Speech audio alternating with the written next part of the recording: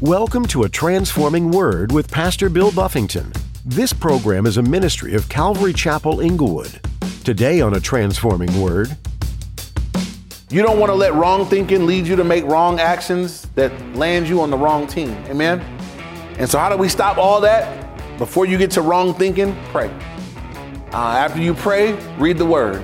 Let your thoughts be taken captive. Let the Word of God inform how you're thinking, how you're processing. Let God, through prayer, be the one to guide you what your actions should be or should not be. And don't ever switch teams. You are for eternity on the team that God has put you. I'm with God. There are some professional ball players who are always jumping around from team to team. They might sign a contract for a few years, but as soon as there's more money elsewhere, they're out of there. They have no loyalty. They're only looking out for themselves. In today's message, Pastor Bill encourages, if you've made a commitment to Jesus, then to stick to it. There are always going to be things that discourage you from moving forward. But don't be looking around. Stay on Team Jesus. Now here's Pastor Bill in the book of 1 Samuel, chapter 29, as he continues his message, Lord, save me from myself. Something you haven't seen since David started talking to himself is David talking to the Lord. Notice that. Prior to this, David would inquire of the Lord, seek the Lord, go to the priest. Was always some way looking to the Lord, seeking the Lord. But since chapter 27, verse 1, where David talked to himself, said in his heart, he hasn't spoke to the Lord yet, right? Since he spoke into his own heart, he'd been just going and doing and going and doing. He's not going to turn to the Lord until things will get as bad as they can get. And then finally, he will turn back to the Lord. Thank God. But I believe that there's a lesson here in us being careful about letting discouragement push us away from God. In our times of trouble, we need to run to the Lord. Bible says he's an ever-present help in our times of trouble. And so we got to go to him. I love Hebrews. Come boldly to the throne of grace that we may obtain mercy and find grace to help in time of need. And that phrase in time of need means when you need it the most. God's like, come, I want you to come boldly to my throne of grace. I want you to approach the throne of grace with a level of boldness that you may find everything you need. That you're going to find mercy from God and you're going to find help, the help that you need in your time of need. Here's the thing. Many people in their time of need don't look to the Lord. In their time of need, they run from the Lord. Sometimes when we need the Lord the most, we're tempted to go another way. We're tempted to, go away from the Lord or look away from him. It's when we need him the most that we want to run to him. And so that verse is Hebrews 4, verse 16. It's when we need him the most. Sometimes that's when you mess up. When you sin, some people sin and they're like, oh, I can't go to God. That's when you need him the most. You need to come. You're embarrassed. Come now. God hasn't seen a whole lot worse than what you just did. Don't let there be anything to keep you from coming to the Lord. We all need to get good at running to the Lord. Amen. I need to run from everything else, but I need to run to the Lord. And so that's a mistake that David makes here that we need to learn from so that we don't make the same mistake. In particular, if you're discouraged, right? If you're discouraged about anything, marriage stuff, health stuff, work stuff, life stuff, whatever it may be, something not coming your way soon enough. Don't let your discouragement become your leader. You want to go in your discouragement. You want to take it to the Lord and let the Lord minister to you and meet you and speak to you in the midst of it. I was pondering this as I went through. I haven't had in my life a lot of lengthy discouragements, right? I've been fairly blessed over the course of my life. There have been some seasons that were very difficult, though. And there were seasons where there were discouraging things going on in my life. And this is just for me. I'm just sharing what God has ministered to me in those times. In the seasons of discouragement, what I have found, if I will look to the Lord, those are actually seasons where God shows me more of who he is. I've learned more through difficult seasons about God than I have through some of the good seasons. When I say good, when things are going great, it's not that I'm not experiencing God. I'm appreciating the greatness. But there's some times where I'm desperate and broken and hurting and going through. And those are times where I've experienced God just show himself. Show me what's going on. Show me why he's allowed it. Show me what his purpose is. For me, that I recall right now, one of the more, I guess, discouraging seasons for me, early on when we planted the church, and I was trying to, I had been on staff at a church for 11 years. So trying to find a job that would allow me to sustain my family while planting a church was difficult. A resume that says you were a youth pastor at a church doing marriage counseling, it just didn't fare very well. I couldn't even get a job at Terminex squirting roaches. I got to the third interview at Terminex and I thought surely I could get a job squirting bugs, And the guy said at the third interview, he sat down with me. At the third interview, you're supposed to get the job. He said, explain to me what a week of work, what did you exactly do? And I said, well, pastor, I did study. That's my desk study. And I did counseling appointments. I prepared Bible studies. I gave Bible study. I did youth trips, camps. He says, bro, I just be honest with you. I just don't see you crawling under houses. And I'm willing to do that. He said, I know, but I just don't see it. And he didn't hire me. And that was discouraging, except for this. And this is where I say the Lord would always meet me there. God said, look, I open doors that no man shut, and I shut doors that no man open. If that was for you, I would have given you the job squirting bugs, but I didn't. And so then I got a job, and I worked at downtown LA. I worked in the Ritz-Carlton, and it was a job, basically a servant job, flipping tables. So they had guys there that, they have events nonstop. And so your job was to go into the room, set it up, put tables, chairs, covers, in this arrangement. They give you a sheet and you make the room look like that sheet, go do another room. After the event, you come clean up, pull the stuff down, pull the chairs, pull the tables, put them on the rollers, take them away. It was a labor job. And I remember my first week at that job thinking, one, this is very difficult physically. I've been at an office job, so I'm like, this is kicking my butt, right? Then you get that little paycheck, and it was like,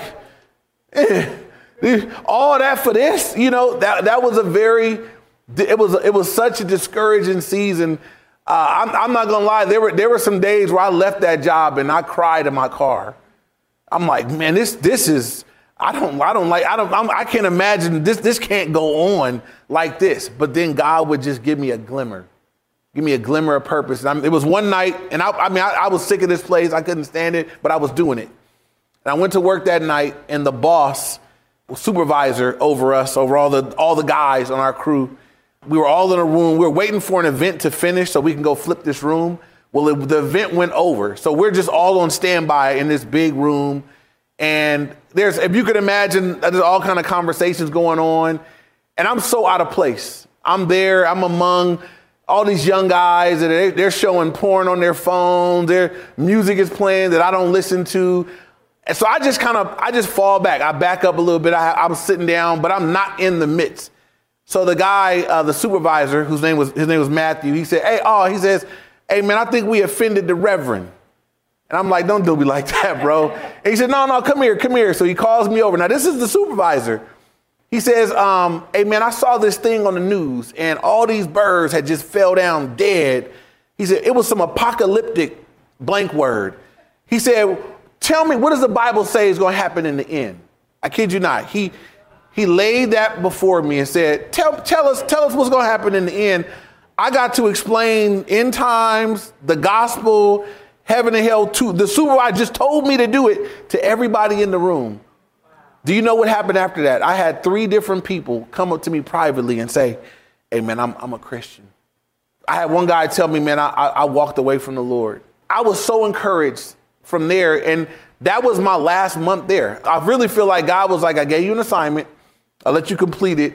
And then they start booking me on Sundays, which I said I wouldn't do. I'm not going to work here and not do the church, But anyway, very discouraging season. But there were moments where God just would say, hey, there's purpose in every season if you're looking for me. And so if you got a lengthy season, if it's just going a long time, just look to the Lord. Make sure you don't look to yourself. Don't look to other people. Don't seek counsel from the world. Look to the Lord. Let him encourage your heart in whatever way he would encourage your heart. I find that in the dark places, the Lord will shine the brightest oftentimes. It's to those that are looking for him, right? Don't look anywhere else. David made the mistake of looking somewhere else. This is the amazing thing. I wish I could cheat ahead, right? When we get to the point in the next thing, as soon as David turns to the Lord, God meets him. It's like God was like, I'm here. I'm right here the whole time. God was right there. But David wouldn't find the Lord till he looked. Right? God didn't go, here, David, hey. Now you're supposed to know this already. And so you make sure you look to the Lord. You carve out some time that the Lord might meet you in what you're going through. So a couple more things from verse 8. Again, I believe that David's situation with Saul led him to where he is. And like I said earlier, we want to be careful that we don't let some misrepresentation of God turn us away from God. We always want to be those that are running to the Lord. And so here's the trend that I see happen with David. In chapter 27, verse 1, there was wrong thinking. In chapter 27, verse 2 and 5, there was wrong actions. That wrong thinking, that there's nothing else for me, but Saul's going to eventually kill me. There's nothing else for me to do but for me to defect to the Philistines. That was the wrong thinking. In verses 2 through 5, the wrong actions. He took his 600 men and they went on down to Achish and joined up with the Philistines. And now as we're here in chapter 29, verse 8, David is desiring to be on the wrong team. Wrong thinking, wrong actions. Now David would like to be on the wrong team. And again, we're looking at a great man of God and looking at how quickly really he fell into this place. Thank God that there's grace with the Lord. Thank God there's forgiveness with the Lord. Thank God that God's going to, when David does turn and cry out, God's going to hear him and he's going to be restored and things are going to be made right. But this is how he got to this low point. And so you don't want to let wrong thinking lead you to make wrong actions that land you on the wrong team. Amen. And so how do we stop all that? Before you get to wrong thinking, pray. After you pray, read the word. Let your thoughts be taken captive. Let the word of God inform how you're thinking, how you're processing. Let God through prayer be the one to guide you what your actions should be or should not be. And don't ever switch teams. You are for eternity on the team that God has put you in. I'm with God. I'm with Jesus and his people. That's who I'm with today. That's who I'm going to be with when I die. That's the team that I'm on. Don't ever defect from that. Don't ever let anything happen in this world by some person turn you away from God and the people of God, because you need both. And so there are believers out there like, well, I love God, but I don't like church. That you won't love God then, because you can't love God and hate what he loves. Y'all know that? I can't declare that I love God and say, man, I can't stand y'all though. No, if y'all told me, Bill, I really like you, but I can't stand your kids. How you think our relationship is going to be? I was Bill, Pastor Bill, we love you, man, but your kids, I can't stand that Benjamin, that Harmony, oh my goodness, that wouldn't fare well. We wouldn't have a great relationship. And here's the thing, people that love you going to love what you love, right? Because they love you. You can't love God and not love his church. Now, is the church difficult?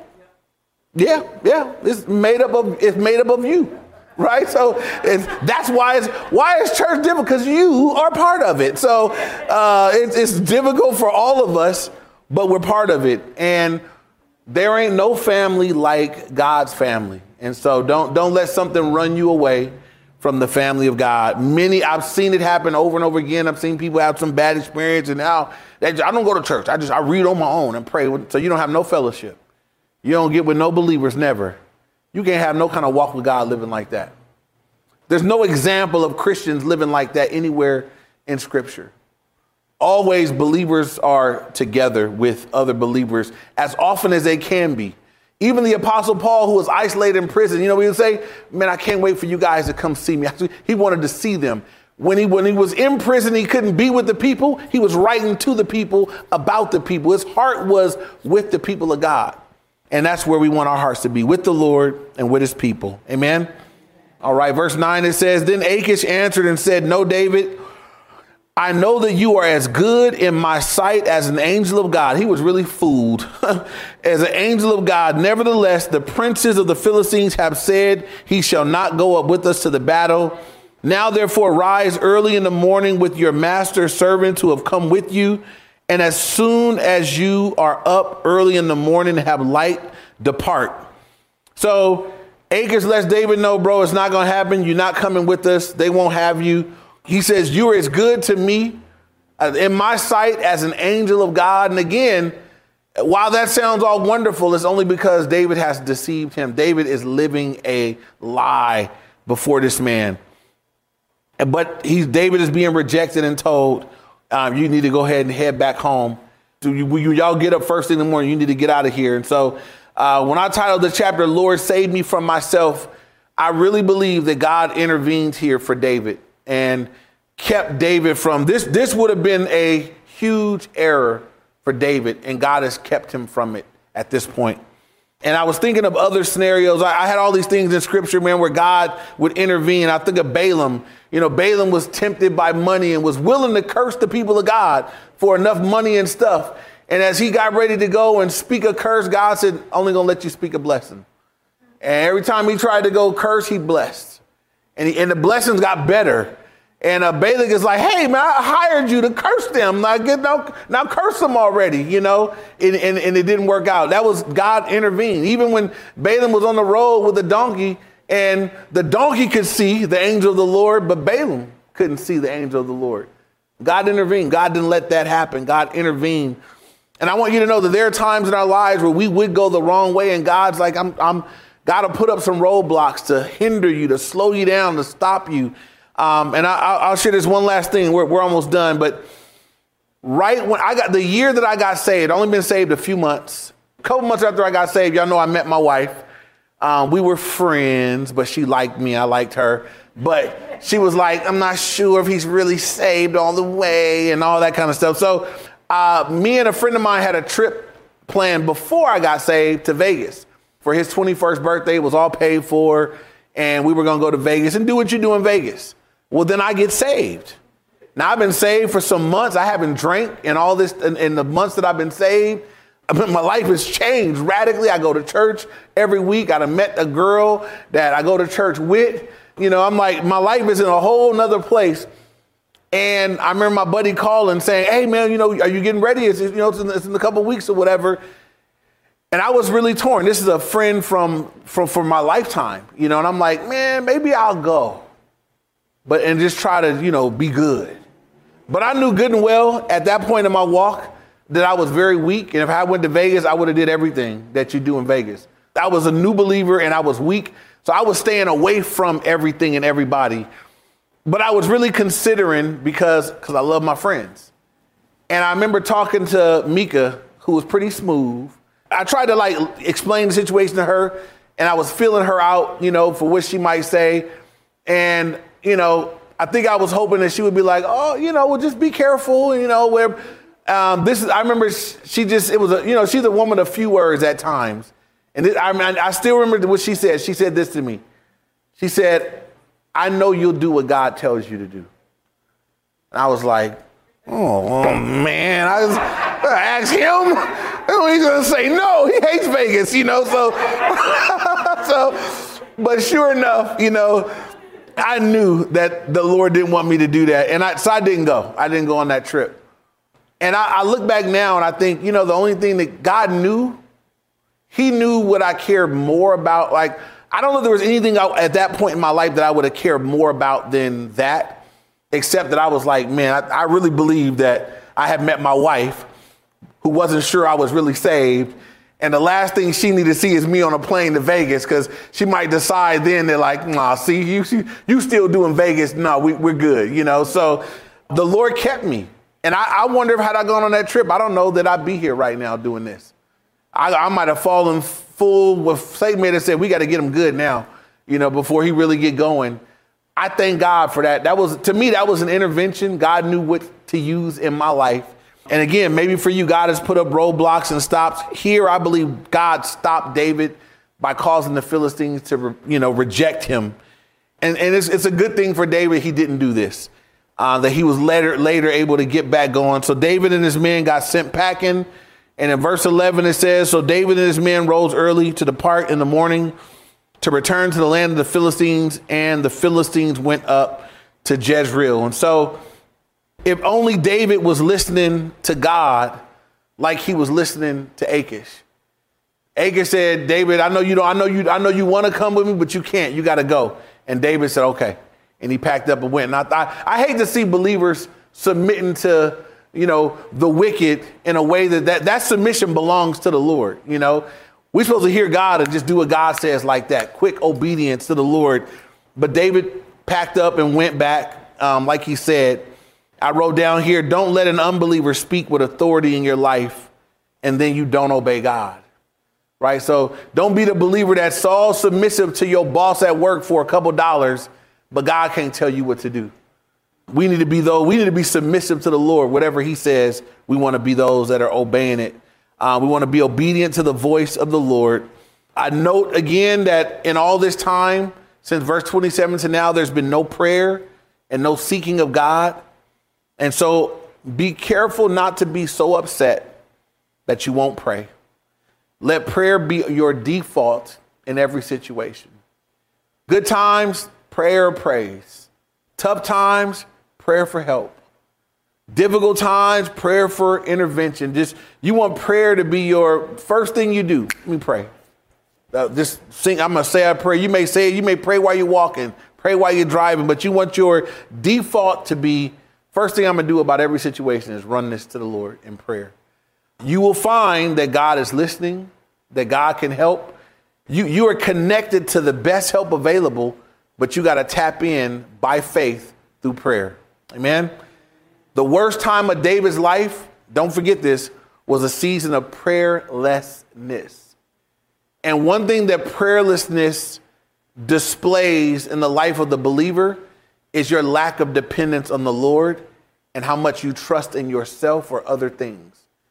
So when a person's not praying, it really says, it communicates non-verbally, you trust in you or you trust in something else. When you pray, what's demonstrated through your prayer is that you trust in the Lord. That's why you're praying. Prayer takes faith. Without faith, you can't please God. Prayer requires faith. I got to pray, not seeing God hear me, not seeing a quick response, but I know by faith that he hears me, he cares, he'll answer in his timing. Now I need to pray and wait. Amen. I just want to say to discouraged people, take your discouragement to the Lord. Don't let it run you from him. Let it run you to the Lord with all your heart. Amen. Father, thank you for your word. Thank you for the examples in it. Good and bad examples, God. Thank you for this example to the life of David. And Lord, I pray for those that may be listening to this now that are battling with discouragement. God, I pray as they look to you, that they would find peace from you, Lord.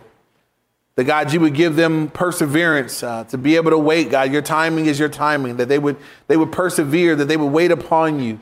That, God, they be renewed in strength as they wait upon you, as your word promises. And God, I pray that we would do what it says in Hebrews, that we would come boldly to your throne of grace, that we may obtain mercy and find grace to help in our time of need and when we need it the most. So, God, may we wait on you patiently. May we trust in you wholeheartedly. And may we never let disappointing people cause us to turn away from you. Help us to battle from discouragement, Lord, back into a place of victory in you.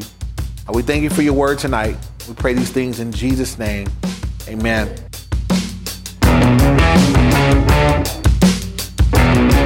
We're so glad you've joined us today here on A Transforming Word with Pastor Bill Buffington. We're currently in the book of 1 Samuel. Many of the childhood Bible stories stem from this book. David is a main character, and he came from humble means. He was a simple shepherd boy, but God had great things in mind for him. He was a musician also, and this served him well as he was able to help King Saul. But more than these occupational type of skills, David had a heart for God like no other. God refers to David as a man after his own heart. What a compliment coming from the very creator of everything. This doesn't mean that David was perfect. As we all know, he wasn't. But his heart was continually coming back to God, seeking help, asking for refuge, and coming back with a repentant heart. This is the type of heart God wants from each of us. Do you find yourself looking up to David and his character? If you'd like to learn more about David in 1 Samuel, feel free to listen to more teachings from this series on our website, calvaryinglewood.org. That's calvaryinglewood.org. A Transforming Word is a ministry out of Calvary Chapel, Inglewood, in Inglewood, California. Our time with you today is about up, but we encourage you to keep reading and studying this eventful book of the Bible. We're so grateful you took the time to listen today. And Pastor Bill will be back with more in the coming edition of 1 Samuel. Until then, keep your head in the Word and your heart close to God.